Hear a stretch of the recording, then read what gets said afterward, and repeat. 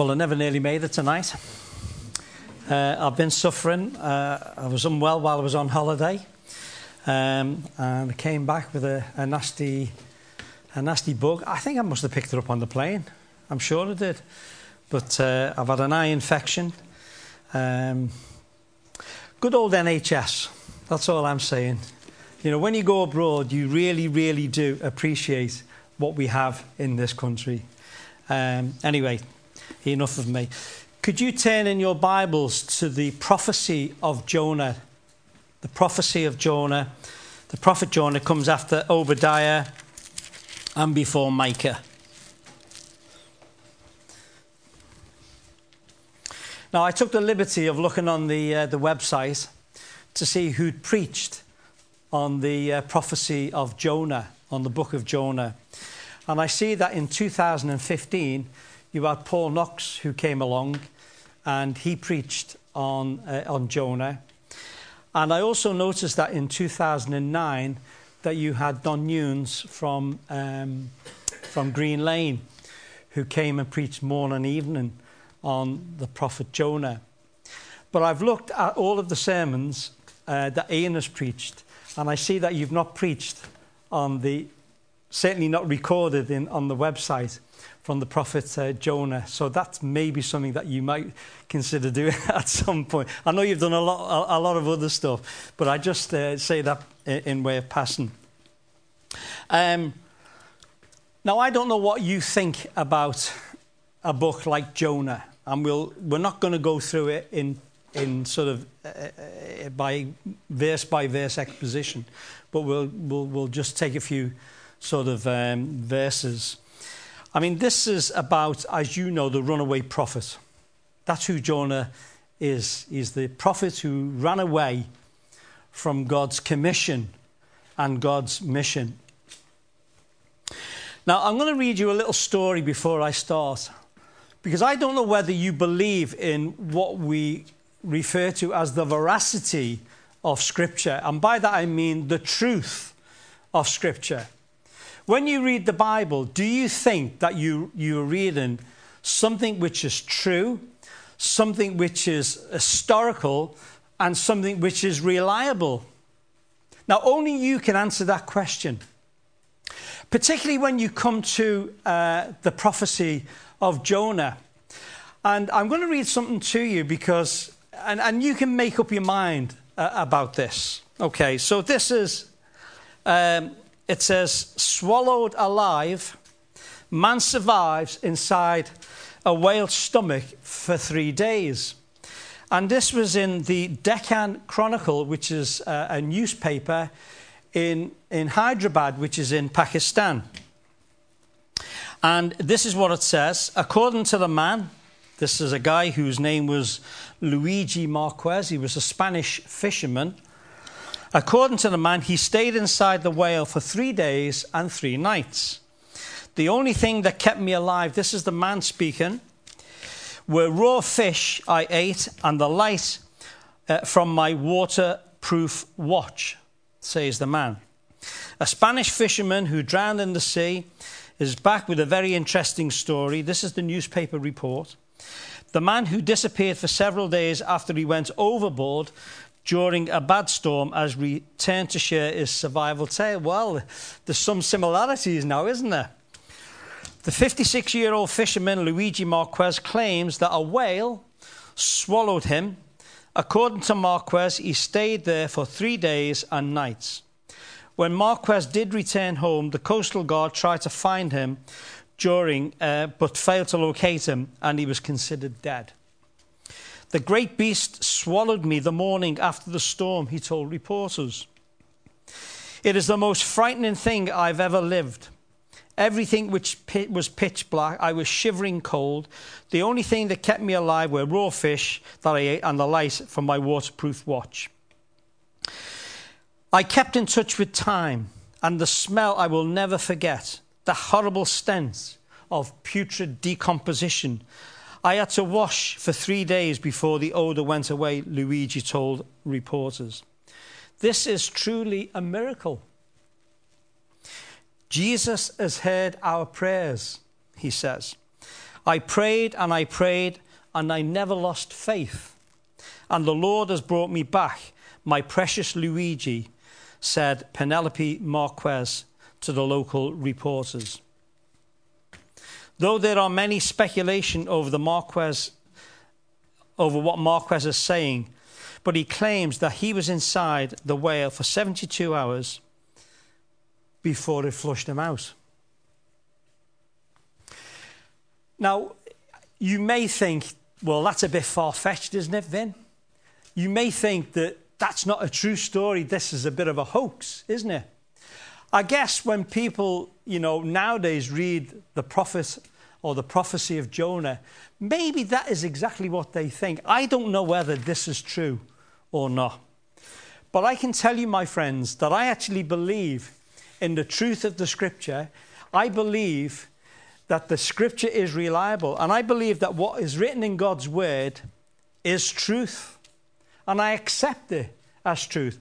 I also accept that Jonah was an historical figure. He wasn't some figment of the imagination. And he lived in a period in history. We know the dates that he lived. He lived between 786 and 746 BC.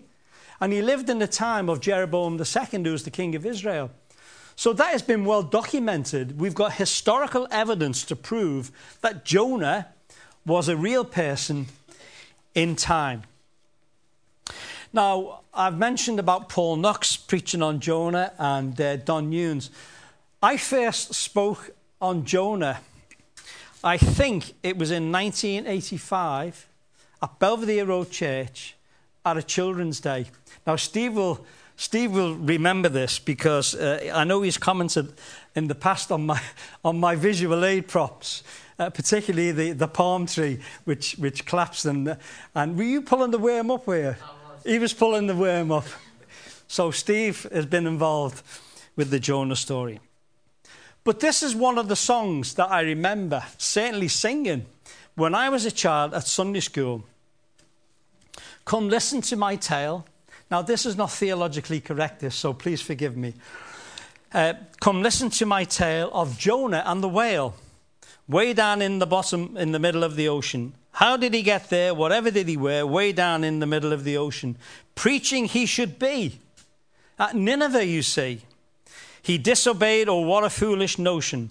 But God forgave his sin. Salvation entered in, way down in the bottom of the ocean. Sometimes the simplest words can be the most profound, can't they?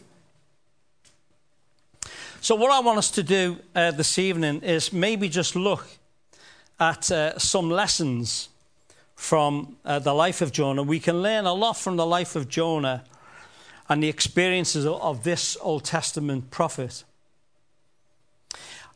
What we need to do is just open up our hearts and open up our minds to see what Jonah has to say. So the first thing that we can learn is that God is a holy God, and that God hates sin. And we will refer to some of the verses as we go through in Jonah. We won't go verse by verse exposition, but look at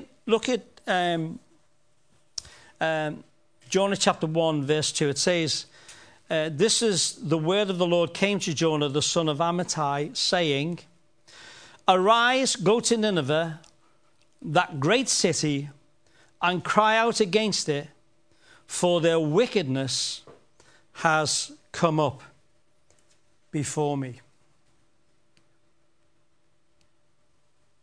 Cry out against it. Now, you probably know that Nineveh was the capital city of Assyria, which was in ancient Babylonia.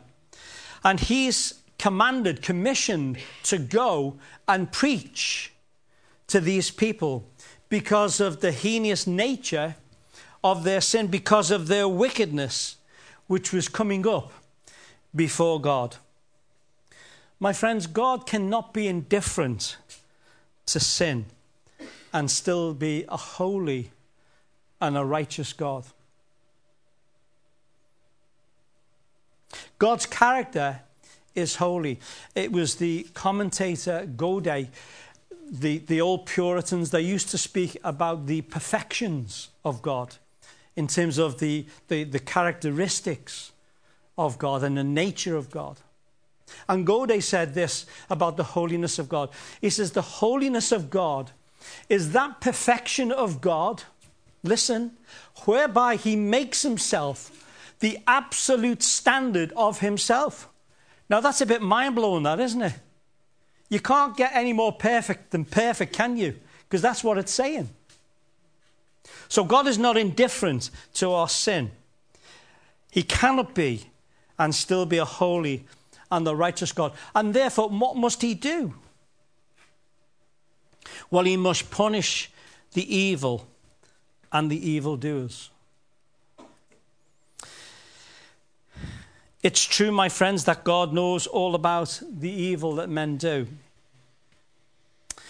You know, we've just celebrated, just 2 days ago, the 75th anniversary of D-Day. And as I watched that programme and listened to these men now, probably the youngest, 93, 94 years of age, you know, only now beginning to tell the story. My father-in-law was in the Royal Army Medical Corps. And it was only, he didn't speak to Pam or me about his war life, but he did speak to his grandchildren, our kids, about it.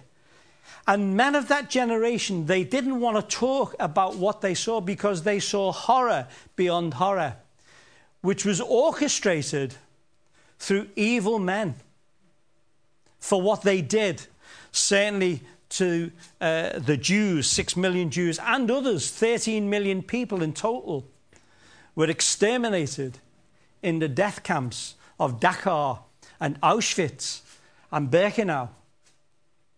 So evil is around, isn't it? We see it. We see it in our day and generation now. Even in the 21st century, there are men and women, Christian men and women, in other countries who are suffering because of the evil of others.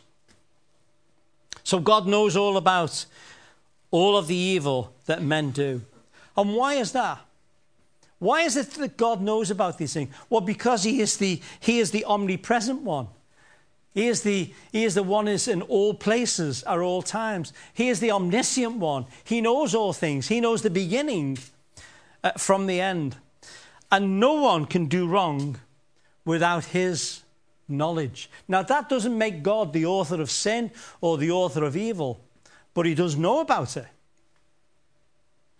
And he will deal with it according to his own good will and purposes. Therefore, when we sin, when you and I sin, we sin against the God who sees and knows all about us. And my friends, he sees deep within our hearts. Now, it's easy to jump into the closet, isn't it? And hide away and think that nobody sees. Isn't it? If we're honest.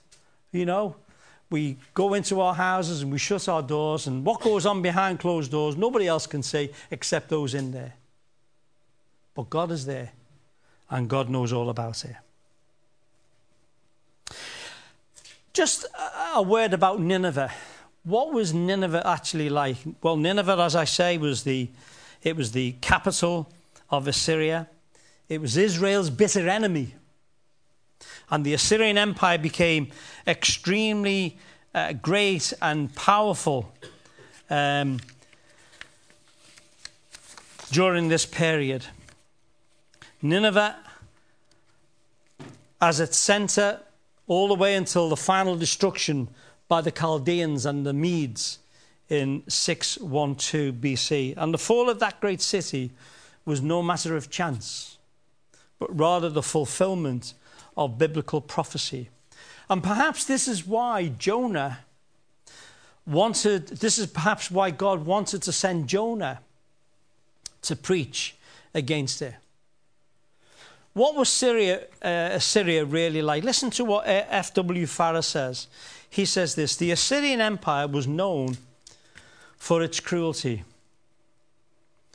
Judged from the vaunting inscriptions of her kings, no power more useless, more savage, more terrible ever cast its gigantic shadow on the page of history as it passed on the way to ruin. The kings of Assyria tormented the miserable world.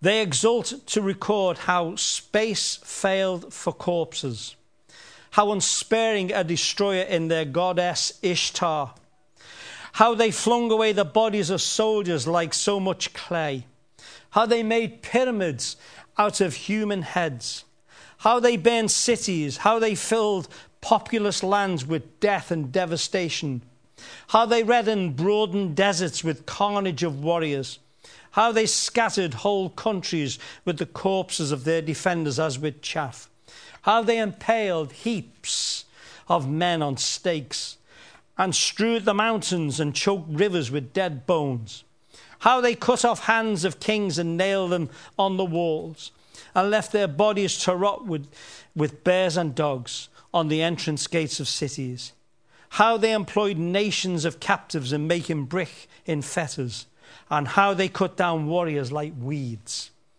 or smote them like wild beasts in the forest, and covered pillars with the flayed skins of rival monarchs. What an evil and demonic description of a nation.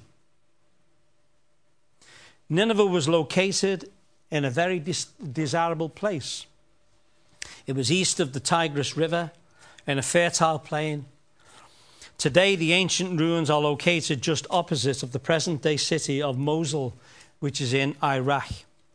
Nineveh was also famous in the ancient world because it was the center of worship of Ishtar, or Astarte, the fertility goddess. And the size of Nineveh is revealed for us in the Bible in Jonah chapter 3 and verse 3. And we read there, "So Jonah arose and went to Nineveh," this is later, "according to the word of the Lord. Now Nineveh was an exceedingly great city, about a 3-day journey in extent." So it was a big, big place, to get around. Now, if Nineveh was not spared, or was not to be spared, they might be a threat to Jonah's nation. And he knew it. So he was being patriotic when he didn't want to go to Nineveh, because in the verse here we read, "But Jonah arose to flee to Tarshish from the presence of the Lord." Now, let's do a little bit of geography here. So here's Joppa. I'm at Joppa, okay, which is in Israel. It's a port. It's now Jaffa. Israel Jaffa, not the orange, okay? But here we are. Now, if that is the east, if that's the east, that's where Nineveh is, 500 miles that way in Assyria. That way. Tarshish is that way, which is about 2,500 miles, which is almost by Gibraltar in Spain. Now, I mean, come on. With any kind of a stretch of the imagination, this fella wanted to get away from God, didn't he? And he thought that the most furthest place he could go to, he'd get away from God.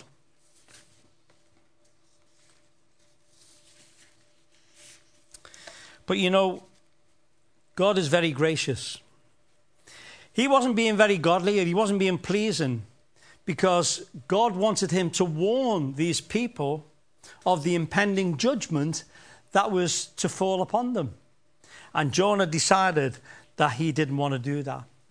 Now, the word of God is very clear, when it comes to repentance.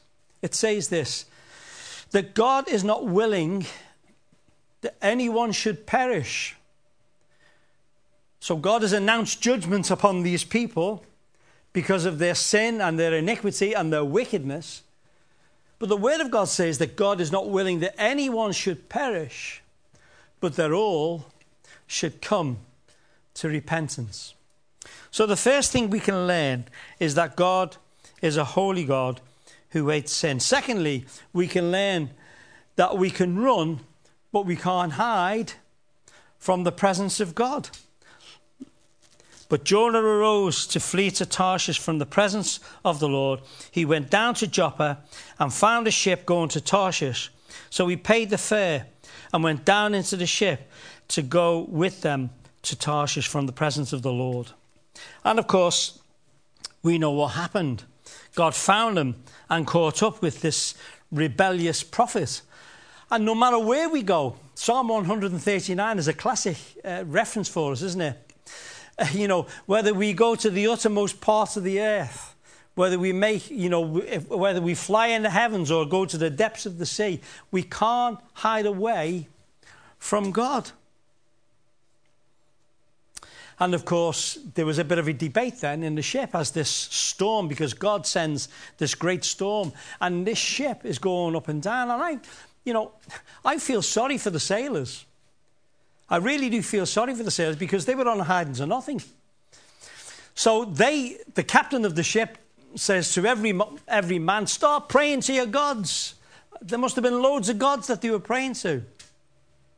But where was Jonah? Where was the prophets of God when the storm was going on? Well, he was right down in the bowels of the ship. And he was down on his bunk, fast asleep. And what does the captain do? He comes and shakes him and wakes him and says, hey, wake up and start praying to your God. And then the questions that come. Look at the questions, verse 8. Please tell us, for whose cause is this trouble upon us? What is your occupation? Where do you come from? What is your country? And what people are you from? Really legitimate questions that this man, this captain, wanted to know about Jonah. He said to them, I am a Hebrew, and I fear the Lord God of heaven, who made the sea and the dry land. And the men were exceedingly afraid and said to him, why have you done this? For the men knew that he'd fled from the presence of the Lord, because he told them. So there must have been a debate going on beforehand between Jonah and these seamen about what had happened. And he tells them that he's fleeing from the Lord. Well, Jonah was found to be the cause of the storm, and he's cast overboard and swallowed by a great fish. Now, I deliberately say a great fish because the Bible describes it as a great fish. Whether it was Leviathan, and I don't know what Leviathan looks like, but I know Leviathan was a great sea beast. I know that, the whale is a great sea beast, and I've sort of studied and had a read around this, and it suggests that a man couldn't be swallowed by a whale. So maybe it wasn't a whale, and maybe it was one of these other big sea monsters that was there. But we know that Jonah is swallowed by this great fish. And my friends, when we sin, just like when Jonah sinned, it affects other people. It will affect people around us. It may be family. It may be friends. It may be people that we don't even know personally. Now, last year, as you know, I retired from work, and having spent many, many years working with people in drug and addiction, I saw this on a daily basis. And it's estimated that people who are in addiction, that no fewer than 12 people can be affected by that one person's malady or dilemma. It's phenomenal, isn't it? So we do have an influence, and we do impact on other people when things go badly wrong with us. And then the third thing that we can learn, or the third lesson, is that we can learn how to pray and obey. Because you can bet your life that Jonah prayed more earnestly and sincerely than he had ever done before in his life. And he prayed and submitted his life to God's will, because he was willing, because he was now going to be willing to go to Nineveh and say what God wanted him to say. And his prayer is recorded for us there in chapter 2. Jonah prayed to the Lord his God from the fish's belly. And I believe that this prayer is threefold. First of all, I believe it's a prayer of confession. Secondly, I believe it's a prayer of repentance. And thirdly, I believe it's a prayer of thanksgiving. And I say that because of the verses. Look at verse 2. And he said, this is his confession, I cried to the Lord because of my affliction. And he answered me. It's a prayer of repentance. Look at verse 7. When my soul fainted within me, I remembered the Lord, and my prayer went up to you into your holy temple. And it's also a prayer of thanksgiving. But I will sacrifice, verse 9. I will sacrifice to you with the voice of thanksgiving. I will pay what I have vowed. Salvation is of the Lord. So this man has a change of heart. Oh, yes, he was in dire straits. He was in difficult circumstances, and there was no way he was going to get out unless God, in his sovereignty and through his mighty power, would deliver him. So we can learn how to pray and obey. And then fourthly, we can learn that God sometimes gives us a second chance. Listen to what the Apostle Paul says in 1 Timothy chapter 2, verses 1 to 5. Therefore, I exhort you first of all that supplication, prayers, intercessions, and giving of thanks be made for all men, for kings and all who are in authority, that we may lead a quiet and peaceable life in godliness and reverence. For this is good and acceptable in the sight of God our Saviour, who desires all men to be saved. Isn't that great? God is not willing that any should perish, but that all should come to repentance. God desires that all men to be saved and come to the knowledge of the truth. So Jonah is given a second chance. And we read in the account at the end of chapter 2, verse 10, so the Lord spoke to the fish, and it vomited Jonah onto dry land. So we can see, my friends, that the mission hadn't changed. It was still the same mission. He still needed to go to Nineveh. But at least to some degree, he had changed. Yet 40 days, verse 4 of chapter 3, Jonah arose and went to Nineveh according to the word of the Lord. Now Nineveh was a great and exceedingly city, a 3-day journey. And Jonah began to enter the city on the first day's walk. Then he cried out and said, 40 days and Nineveh shall be overthrown. Now I'm going to throw down the gauntlet. Okay. And this is it. How many of us would be prepared tomorrow morning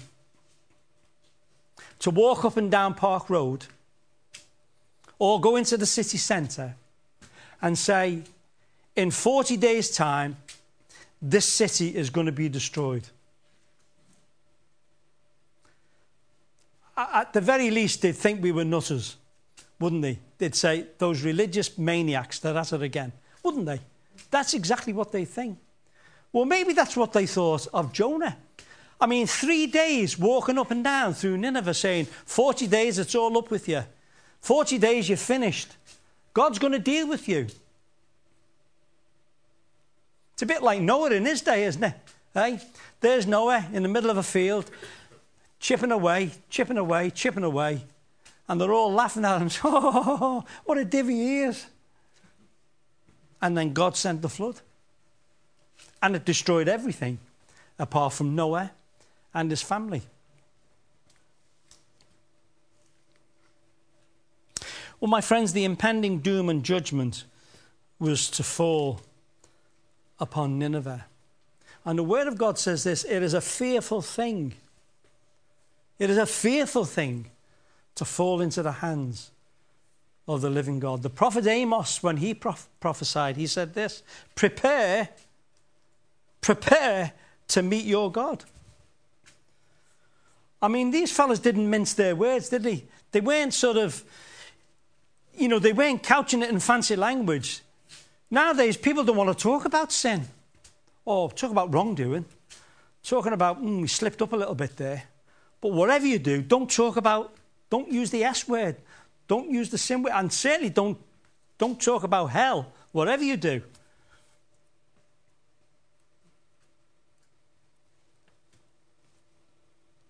Yet 40 days and Nineveh shall be overthrown. And then the next thing that I think we can learn, and we're nearly done, is that we can learn that the word of God is quick and powerful and can change any life. And if a message of condemnation preached by an unsympathetic prophet could change a wicked people like Nineveh, it can change anyone. People like you and me.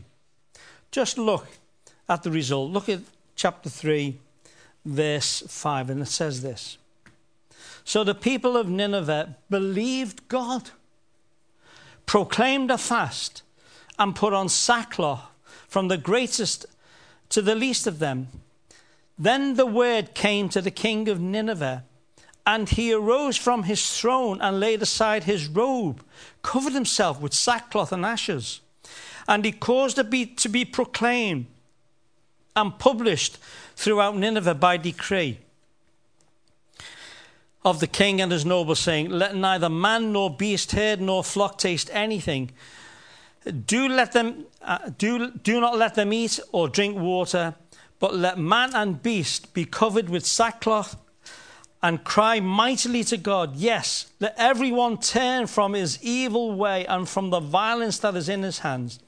And who can tell if God will turn and relent and turn away from his fierce anger, so that we may not perish? Now, on reading that, you may think that God is changeable. God is an immutable God. God never, ever changes at all. He cannot and he will not. But it's God's prerogative to do what he does according to his will. And God would sooner have men to come to a knowledge of the truth than be sent to a lost eternity. The people put on sackcloth and ashes. My friends, God is a God of grace. God is a God of mercy. Talk about far-reaching and life-changing revival. It touched everyone in that city, even the king. It humbled them. It brought them to true repentance. And God relented. And he decided to spare these people. And he did that for more than 200 years before Nineveh met its doom. And then lastly and finally, we can learn that God's love is much greater than our love. There was no tears in the eyes of Jonah as he told the people of Nineveh of their certain destruction.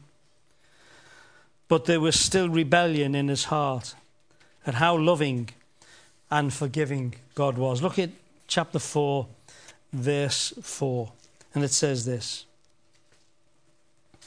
Then the Lord said, Is it right for you to be angry? So Jonah went out of the city, sat on the east side of the city, and there he made himself a shelter and sat under its shade till he might see what would become of the city. Jonah wanted the destruction of the city. That's what he wanted. And he was angry with God because God had seemingly changed his mind about destroying this people.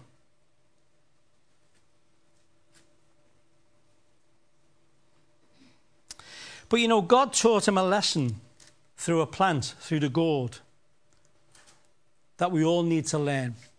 You see, this plant grew up overnight. And it grew and it grew. And it came in that vehement east wind to shelter Jonah. And he got comfort and shelter from that. But God also prepared the worm. And the worm came and it destroyed the plant so that that shade and that shelter went. Then God said to Jonah, verse 9, is it right for you to be angry about the plant? He's getting angry over insignificant things here, isn't he? You know, he wasn't keeping the main thing the main thing. He should have been angry at the fact that God may have been punishing these people. But now God is saving these people. And he's full of anger. And he's now angry with the fact that, you know, God has sent this worm and has destroyed his shade. Here's the big question. Do we think that Jonah was a racist person? Do you think that he hated these people so much, these Assyrians, these Babylonians, that he wanted God to destroy them and wipe them off the face of the earth? Well, when we think of what Jesus says, we cannot even contemplate such thinking. You remember Jesus told the story of the parable of the Good Samaritan. You remember it?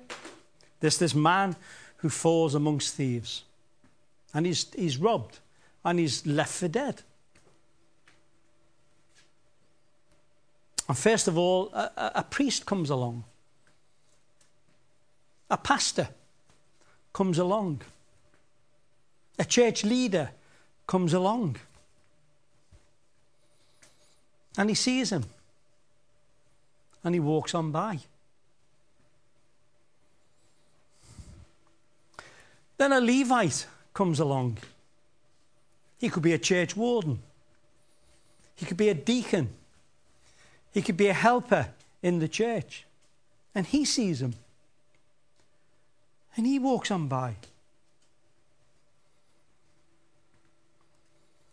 And then a man who was despised by these two, he comes along and he takes care of him and he heals his wounds and he says, take some money, as he gives them to the innkeeper, and if I owe you anything, I'll pay it when I come back. The Apostle Paul gets it right, doesn't he, when he says this, that there is neither Jew nor Greek. There is neither bond nor free. There is neither male nor female, for we are all one in Christ Jesus. My friends, God will do what is right and best and in accordance with his love, with his holiness, with his righteousness towards his people. And here is the invitation. And it's an invitation for all of us. My friends, God loves you too. Why do I say that? I say that on the authority of God's word. Because this is what it says. For God so loved the world that he gave his only begotten Son, that whosoever believeth on him should not perish, but should have everlasting life. My friends, he wants to forgive you, and he will, if you will only hear his word and come in repentance. And of course, the repentance that the scriptures speak about is something which is done on a daily basis. Yes, I'm aware of the fact that there is a time when we come in true repentance and faith, as we're irresistibly called by the Holy Spirit. And God, in his electing goodness and grace, he sets his love upon us. I'm aware of all of that. But there is that ongoing seeking of forgiveness, isn't there? I mean, holiness is something which we continue with, or sanctification rather, is that process that we have. It's a daily battle for us, isn't it? coming to God and asking for forgiveness for the sins that I've committed yesterday and today and tomorrow. My friends, because of our fallen nature and our constant propensity towards sin, we need to come daily seeking God's forgiveness and endeavouring to do his will. Jonah should be a reminder to all of us that we can certainly attempt to run away from God, but we can't hide. Now, I don't know whether you've ever read the end of Jonah. There's a bit of an anticlimax to it, isn't there? Are you ready? Let me just read it to you. And should I not, this is God speaking, should I not pity Nineveh, that great city in which are more than 120,000 persons who cannot discern between their right hand and their left, and much livestock? And that's the end of Jonah. Have you got questions to ask Jonah? Have you got questions to ask God about Jonah? Well, all of the questions and all of the answers that we look for are of no significance. But what is important? That we learn the lessons and learn the lessons well. That we